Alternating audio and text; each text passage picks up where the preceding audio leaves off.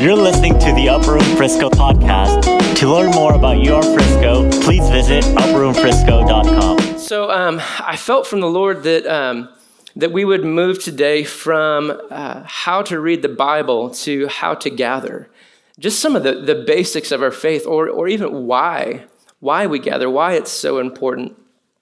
While Corey was preaching last week, I was at a pastor's retreat out in North Carolina, and the guy leading the retreat is like a spiritual mentor or a spiritual dad of mine, if you will. And he's highly prophetic, and I've had the benefit of knowing him for 20 years. His name is Brad. And the reason I say I've had the benefit is because he's seen me through seasons of my life, just as I've seen him through seasons of his. And this last weekend when I saw him cry for the first time in 20 years, as if the Lord had been softening his heart more and more and more. And you know how much comfort and encouragement that gives me to see a man of his age become even more tender and soft as the years go by. And he was weeping because he was talking about other men of God that he loved as brothers. And, that weekend, we talked a lot about how important it is to be deeply connected in community. And, anytime you go on a retreat or a conference, you usually come away with things that enrich your life, or you're thinking like, how can I implement some of those things? And I just came away deeply impacted and having like a rekindled passion to commune deeply with the saints that God's placed in my life. Anyone else just feel like we're coming into a season where it is the most vitally important time to have community? Community means we're communing. It's the same root word for communion. We have a common union, and his name is Jesus, who lives inside of us and knits our hearts together.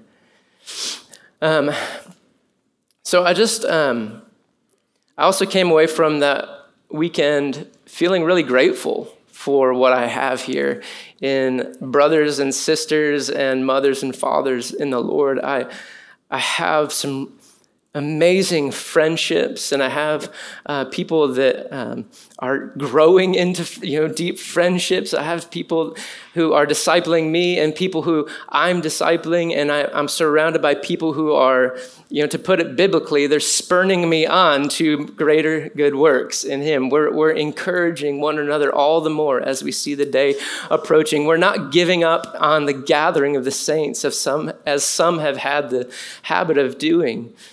And can you put up that slide that I sent you? I wanted to sum up the entire New Testament in one slide. Y'all ready? You think I can do it? Here we go. When someone says something once, you might notice it. When someone says something twice, it starts to get your attention. You think it might be important. When someone says something 2, 4, 6, 8, 10, 12, 14, about 16 times, you begin to realize that there might not be anything more important than this one thing that they're saying. Any parents in here have your kids about to do something horrible and you're like, don't do that. Don't do that. Don't do that. Don't do that. Don't do that. Don't do that. You're saying it over and over until they're like, oh, Dad had said it 17 times. I'm now going to pay attention. Well, this is Dad's message to us. To love one another. All the law and prophets are summed up in this. All the law and prophets are built on this. And even Jesus comes along, and it almost appears that at sometimes he uses this to trump some of those laws by the way that he would love people. He was supposed to stone that woman to death who was caught in adultery. That's what it said in the law. But he didn't do it because he worked from a greater law, the law of love. He saw an opportunity in that moment to free an entire generation of something that they needed to be freed of. So this might sound cliche, but I'm going to say it anyway. Life is too hard to go it alone. We absolutely need one another. We need to be intimately connected to people, and it's time to figure out why. If we're having a hard time being intimately connected to people, it's our job right now to figure out why. We need to allow the Holy Spirit in to help us understand places where there might be some kind of lie that we're believing about ourselves, some kind of lie that we're believing about God, or some kind of mistrust that we have of community from past wounds. Whether it's fear, shame, or control, God can deliver us of it. He can heal us of that. You know, every spiritual oppression has one goal. The end goal of every spiritual oppression in anyone's life, any kind of darkness, any kind of sin, any kind of addiction, any kind of you name it, that one goal is to isolate us, to get us alone. So that we either think that we're unlovable or we act in ways that make it hard for people to love us. So we either expect to be rejected or we act in ways where we get rejected, and it's just time to let the Holy Spirit in and help us get healed of that, because guys, I don't want anyone to walk away from this message with any kind of ungodly fear. So don't hear me wrong when I say that solo sheep are wolf bait. The whole plan of the enemy is to get us out of community, out of places where people can see our blind spots, out of community where people can pick us up when we've gotten knocked down, out of community where people can show up with food when we need it. That's the whole plan. And I'm preaching to myself here. I'm not good at this. I want to be better at reaching out to people, at being sensitive to the Holy Spirit prompting me to reach out to people. I want to be better at letting people in. I want to be better at being known, to be vulnerable and let people into those places. Someone once told me the difference between transparency and vulnerability is transparency is you let people see in, but vulnerability is you allow them to have such access that they can potentially hurt you. That's vulnerability. You're not just letting people see, but you're letting people speak into the things that they see.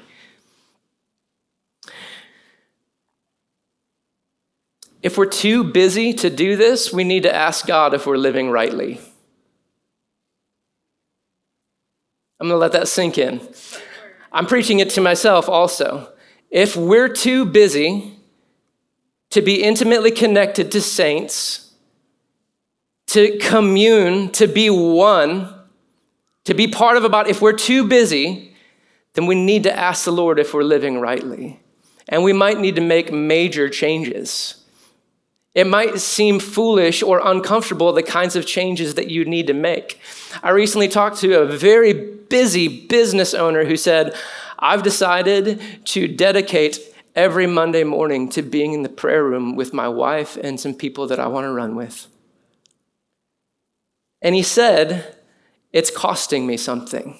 It's uncomfortable, but it's such a priority in my life to commune with these people and to commune with the Lord that I have to do this. I have to set aside this time. That's one amazing way someone is sacrificing in order to actually get the greatest gift God has for us, which is connection to the body.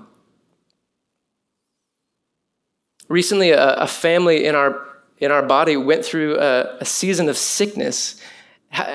You guys know those times when it seems like you've got like several kids or whatever, or a spouse, and like it seems like the sickness just gets week after week passed down through the whole family, or you somehow you got over it, but then got it again. It's like it cycled back through. Well, that was a season for one of our families recently, and we just showed up. Of course we're praying for them. Of course we're laying hands on them, but we're also showing up with food. There's meal trains. We recently had a couple in our church have a baby, and the recovery was a lot worse this time than other children that they've had. And so guess what? We're showing up with dinners and laying hands and praying, and we're sending texts to let them know that they're not alone. We're checking in on them. That's what Andrew was talking about. How glorious it is to be in a community that actually reaches out and tries to help. That's what we want here. Amen? Now, I say all this knowing that we are upper room. Our ministry is to the heart of God through worship and prayer. We are people who are about the one thing. But I want to say something that might be a little bit crazy, is that you might be fascinated by the beauty of Jesus by looking into the eyes of the person next to you. He's hidden himself in the saints in this room and worldwide, of course. And when we try to draw lines between or prioritize or try to distinguish or delineate between loving God and loving people, it really just always ends up opening us up to a world of confusion. And John would address this confusion often. He would say things like, hey, if you say you love God, but you don't love that guy, you're a liar and you don't love God. Whoa, John, the beloved, the tender guy who laid his head on the chest of Jesus.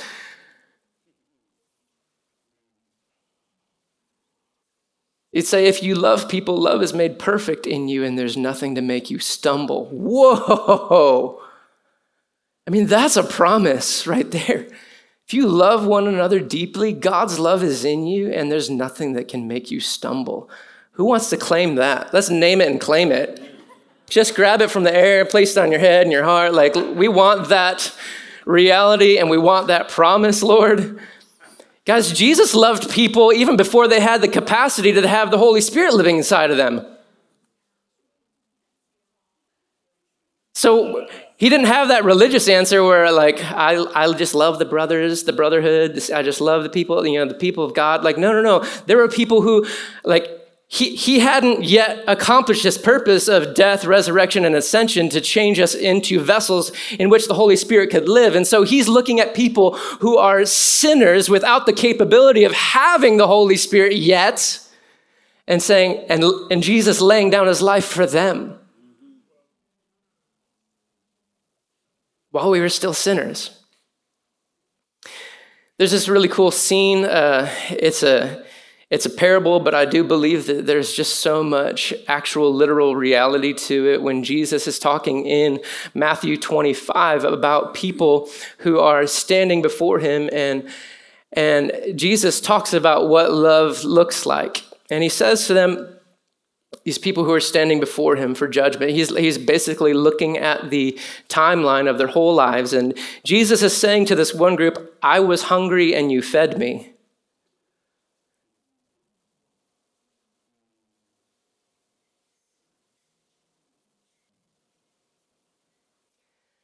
I was thirsty and you gave me something to drink.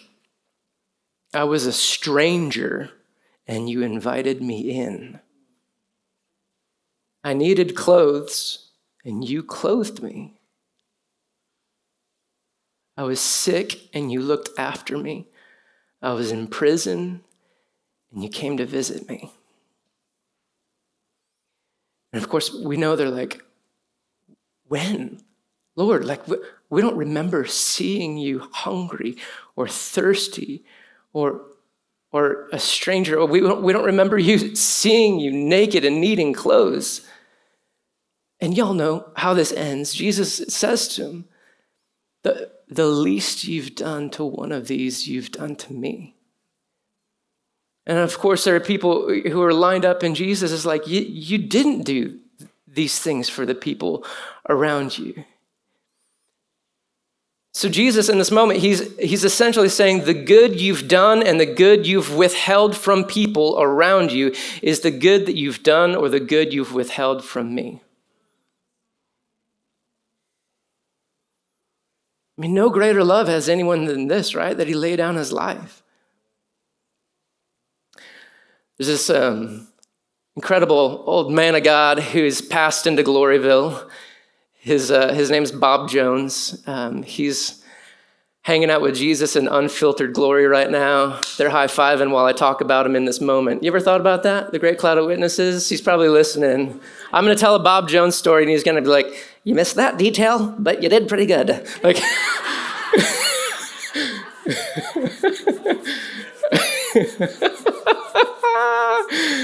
I can't impersonate him.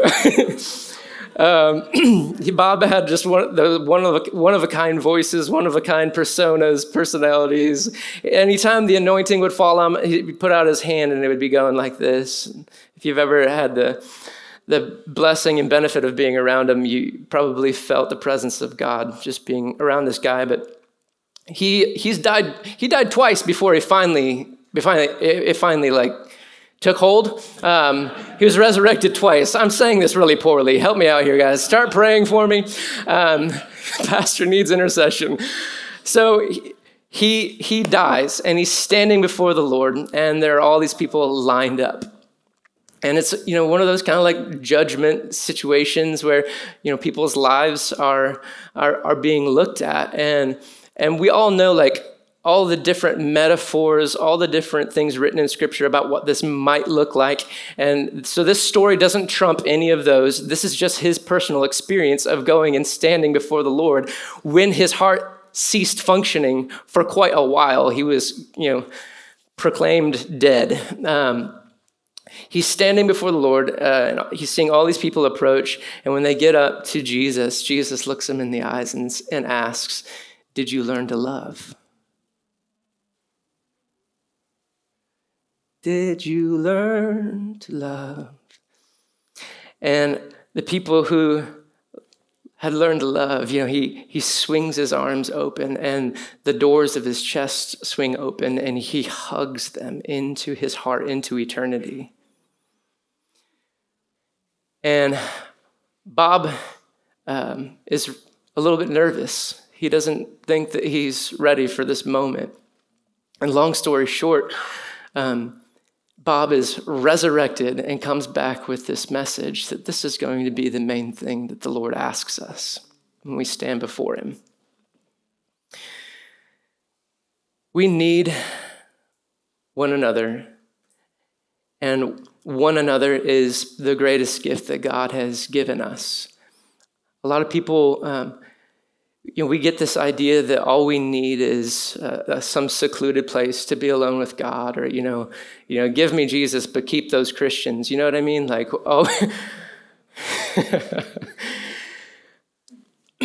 there was a guy that had unfiltered glory, God, all the time. His name was Adam. And Adam walked with God in the cool of the day. Adam had what all of us want.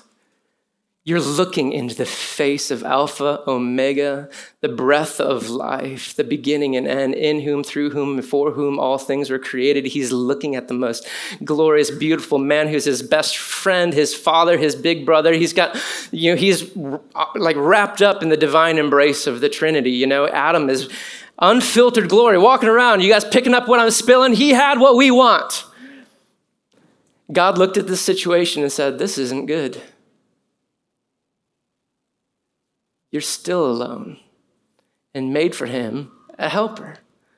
He said, "For this reason, man shall leave his father and mother and be united to his wife. The two will become one flesh." So he knew that it couldn't just be man and God. It had to be community. It had to be a family on earth that mirrored the family of heaven.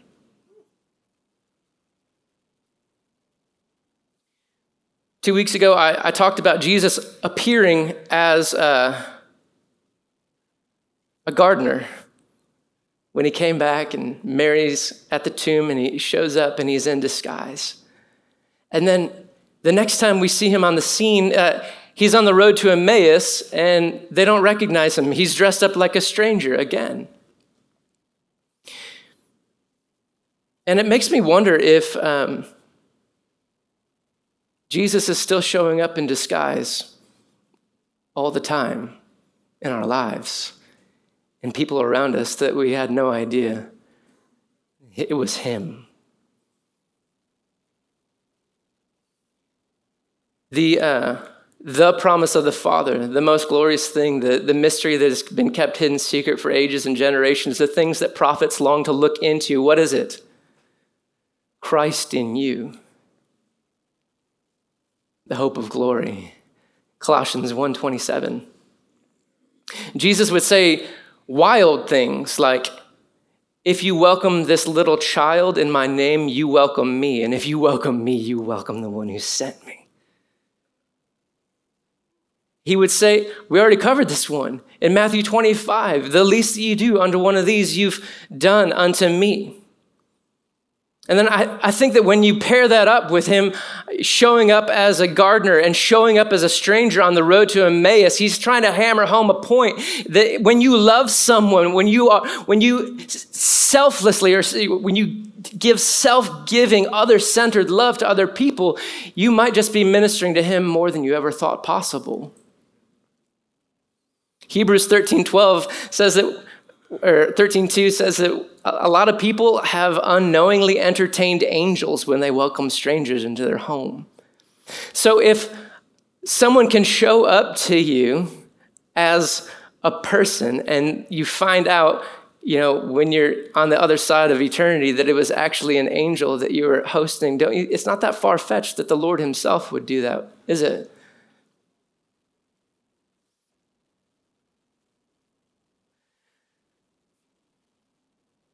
I felt like when I was at that retreat with those guys, it was like 20 or 30 pastors, sharing war stories and crying on one another's shoulders and just having fun and being dudes. And I felt just so deeply loved and so deeply known. And one of the main themes of the whole weekend, Brad just kept saying this over and over and over again, is, we can often miss the supernatural by looking for the spectacular. And Jesus is in this room right now, and he's hidden in the person next to you. And when we begin to see the Lord in people, see the Lord through people, y'all, look out. It's the secret sauce that we've been overlooking this whole time. Jesus, he's even said, you have to become the body. You're being knit together in one. One time the Lord said to me, if you become the body, I'll supply the blood.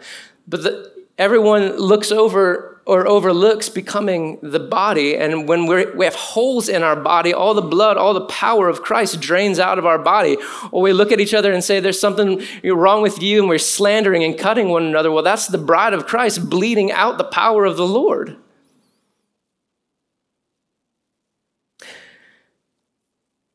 I felt like we might have a better appreciation for what the gathering of the saints really is if we took a little bit of a stroll down church history. You guys want to put on your nerd caps with me and go way back to the first century? Oh, I love this stuff. So when Jesus ascended in about AD 31, he left behind a ragtag team of uneducated, mostly foul-mouthed fishermen who they weren't rich. But in Acts 42, Andrew was reading some from Acts about the gathering of the saints. But this is one of my life verses. Acts 2:42, I believe, shows us what first century covenantal community looks like. And it says that they were continually together. That's hurdle number one. How do we get together? How do we hang out in one place? I know we've learned a lot from Skype and whatnot over the past year, but how do we get in one place and gather together? They were continually together. And they devoted themselves to the apostles' teaching, to fellowship. So now he's really bringing it home. They were continually together, and they were devoted to fellowship. So it means that they didn't just accidentally get together. They made it a priority. And y'all know what fellowship means? It just comes from two fellows in a ship. I know, words, they're crazy. But the implication or the insinuation is that they're rowing in the same direction. That's actually what creates fellowship. We're in this boat together, and if we don't work together, it's not going to work out. And so you're unified by the fact that you are in this boat, and the only way for you to get to where you need to go is for you to come into agreement. That's fellowship. They were devoted to the breaking of bread and to prayer. what we do here, this worship and prayer, this communing with God together. Like I said, this is one of my life verses, and it's one of the first things that we learn about the church. We also learn that they're very dedicated to feeding one another, feeding the hungry, feeding the poor, and taking care of the widows, which means that the heart of Jesus took hold of them.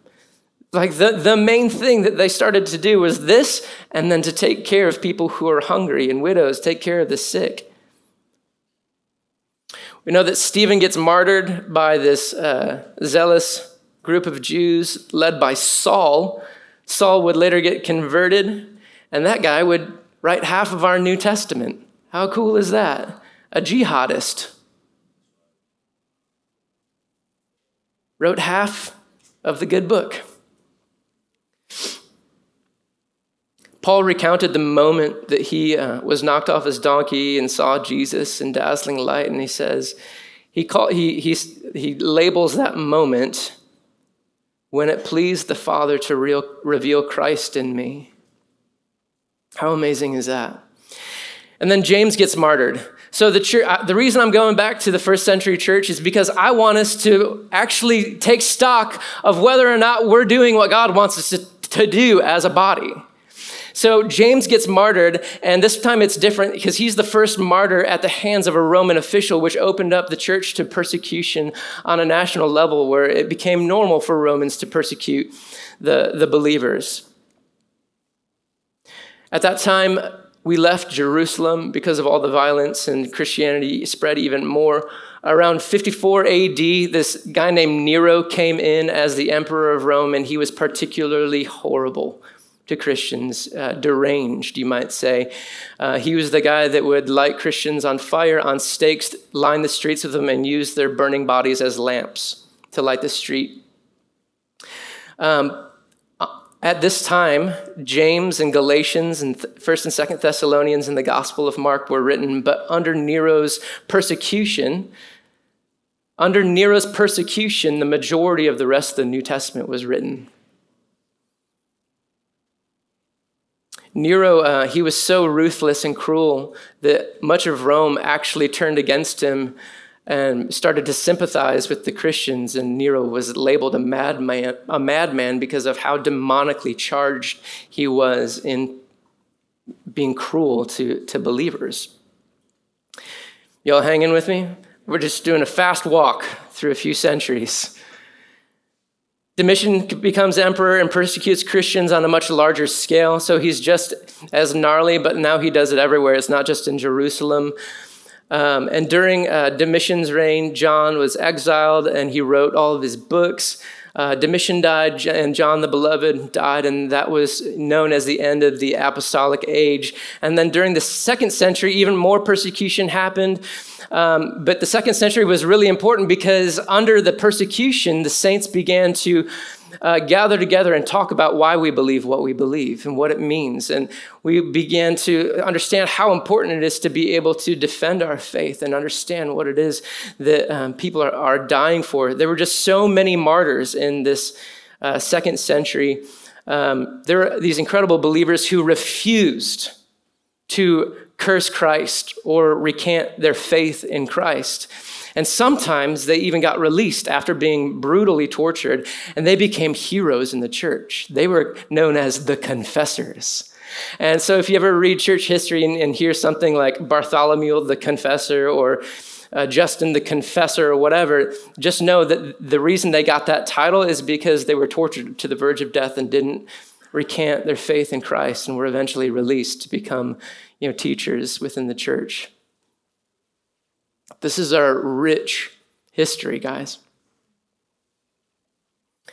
The Roman leaders were so perplexed and annoyed by the believers' stalwart devotion to Christ, how stubborn we were in our beliefs.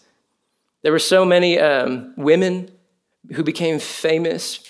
There was one widow who had 7 sons, and this Roman official brought her and all of her 7 sons in and martyred each son in front of her one by one, hoping that she would turn from Jesus, and she never did. And then she got to pass into glory, wake up in the arms of Jesus, and all of her boys were there, of course.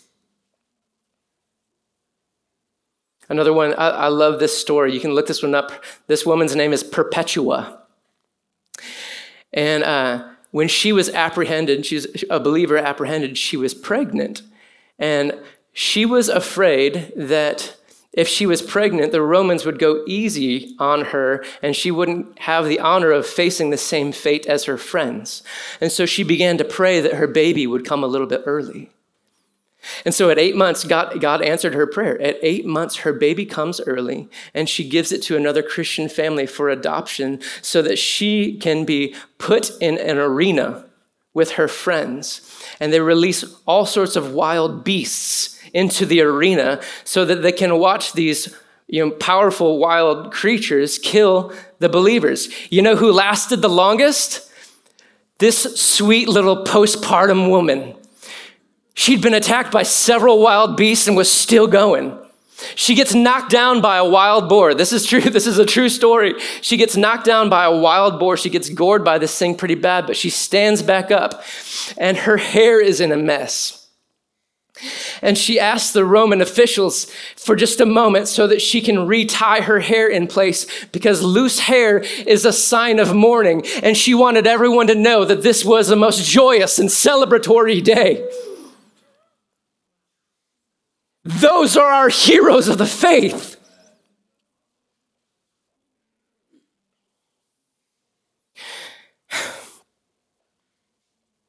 Why am I telling you this? Because in those centuries, the worst thing that could happen to you as a believer is that you are excused from the community. You're excommunicated. The very worst thing that could happen to you is that you don't get to run with these friends. You have to fend for yourself. You're out there as a lone sheep. But now today we have people looking for any small reason they can find to leave a body.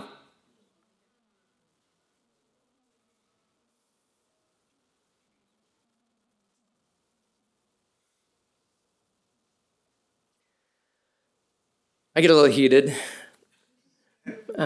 We have people church shopping all over town to find a place that meets their needs, instead of desperately desiring and attempting to be intimately and vitally connected to a body. If you're offended right now, you need to be.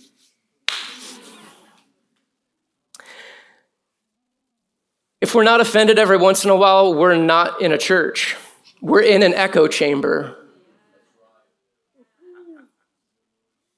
This isn't a social club. It's what Jesus and the martyrs gave their blood for. So why are we going to church? Let's say I've decided to start attending the church because I like the worship. Well, let's say a few weeks go by and they don't sing the songs I like. I don't get any goosebumps. There's no oxytocin release. I don't have any of those endorphin dumps into my veins because we're not singing the song that ministers to me. Or let's say I'm going to a church because I like the teaching. A little bit more dicey, right? Yeah. Well, what if that guy just has a bad month? What if I just preach horribly for like a month straight? It's like, God takes my gift or something. Or I don't preach the messages that you want to hear, or I say something that offends you. Does that mean that you're only here for the teaching and you're out?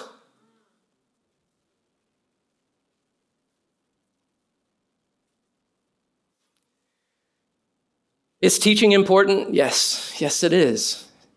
Sound biblical, sound doctrine, it's all very important. Is worship important? Yes, it is. We get to come together and celebrate who God is and celebrate what God is doing. It's so vitally important. But I need to be here for the beauty of Jesus in heaven and the beauty of Jesus in you. That's it. I need to be intimately and vitally connected to a body that can call me out on my stuff and has given me the permission to call them out on their stuff. People who can see my blind spots, and I know that they love me, and so I'm going to do what they say. We need this, guys. We need people that we can celebrate heartily with because they know the hard season that we went through and the breakthrough that we got. We need people who will mourn with us because they know that we've had a tremendous tragedy or a loss in our life.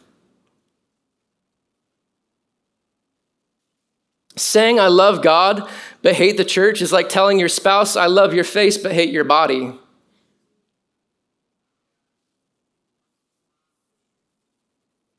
Anybody willing to walk up to the bride of Christ and say that to her when you know whose husband she has?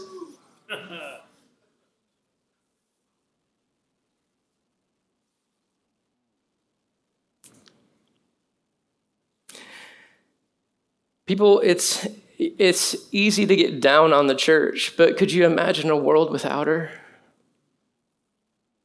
Think about it. Imagine the endless, inestimable impact the church has had on humanity, on the world. There's a reason like every major university was started by a strong believer. There's a reason why almost every hospital has saint in front of it.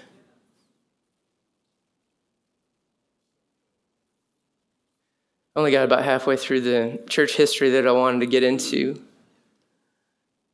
Suffice to say, I selfishly want you to be fully yourself and fully at home in community. And I say selfishly because when you are fully yourself, I get to see a Jesus in you that I'd never see anywhere else. I get a revelation of Christ in you when you are yourself that I wouldn't get anywhere else. And when we all come together, and that is the pervasive atmosphere of freedom and joy and celebrating one another, then we get a full manifestation, because since we are the body of Christ made up of many parts. I selfishly want us to come together and be comfortable celebrating and mourning or being a mess or being strong in that moment. I want us to come together however we are, free of shame, fear, and control, so that I can see Jesus manifested on the world.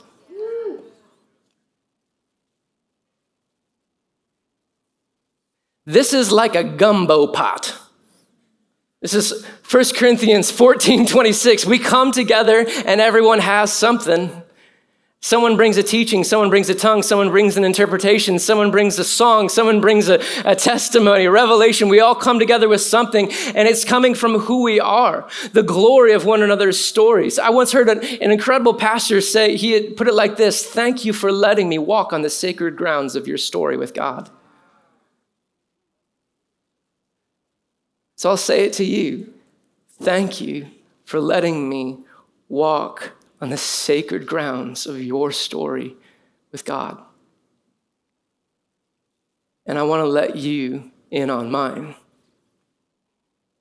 Can we stand and just ask the Lord to do this miracle in our hearts?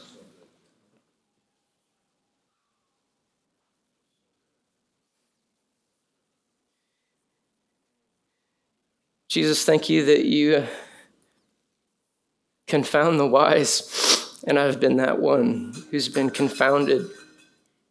Thank you that you've hidden so much glory in these earthen vessels to show that this all-surpassing power is from God and not from us. Thank you that you left us a message, a clear, resounding message to love one another deeply, to not give up on one another. And we pray right now for Upper Room Frisco that we would become that body, that we would become the answer to your prayer, Jesus, that we would be unified, that we would know you, that we would love you as the Father loves you. God, we ask that this church would be a sign and a wonder. God, the world has seen the church try everything else. We've seen miracles. We've seen campaigns. We've seen everything. The world's seen everything except for a body that deeply loves one another. A unified church. We ask that Paul's vision for the church would be fulfilled. He gave us the apostles, prophets, evangelists, pastors, and teachers for the building up of the body, that we would become one in the faith, the unity of the faith, and that we would reach the full measure and stature that is of Jesus. So God, we ask that you unify us and make us as powerful as Jesus himself. In Jesus' name, amen.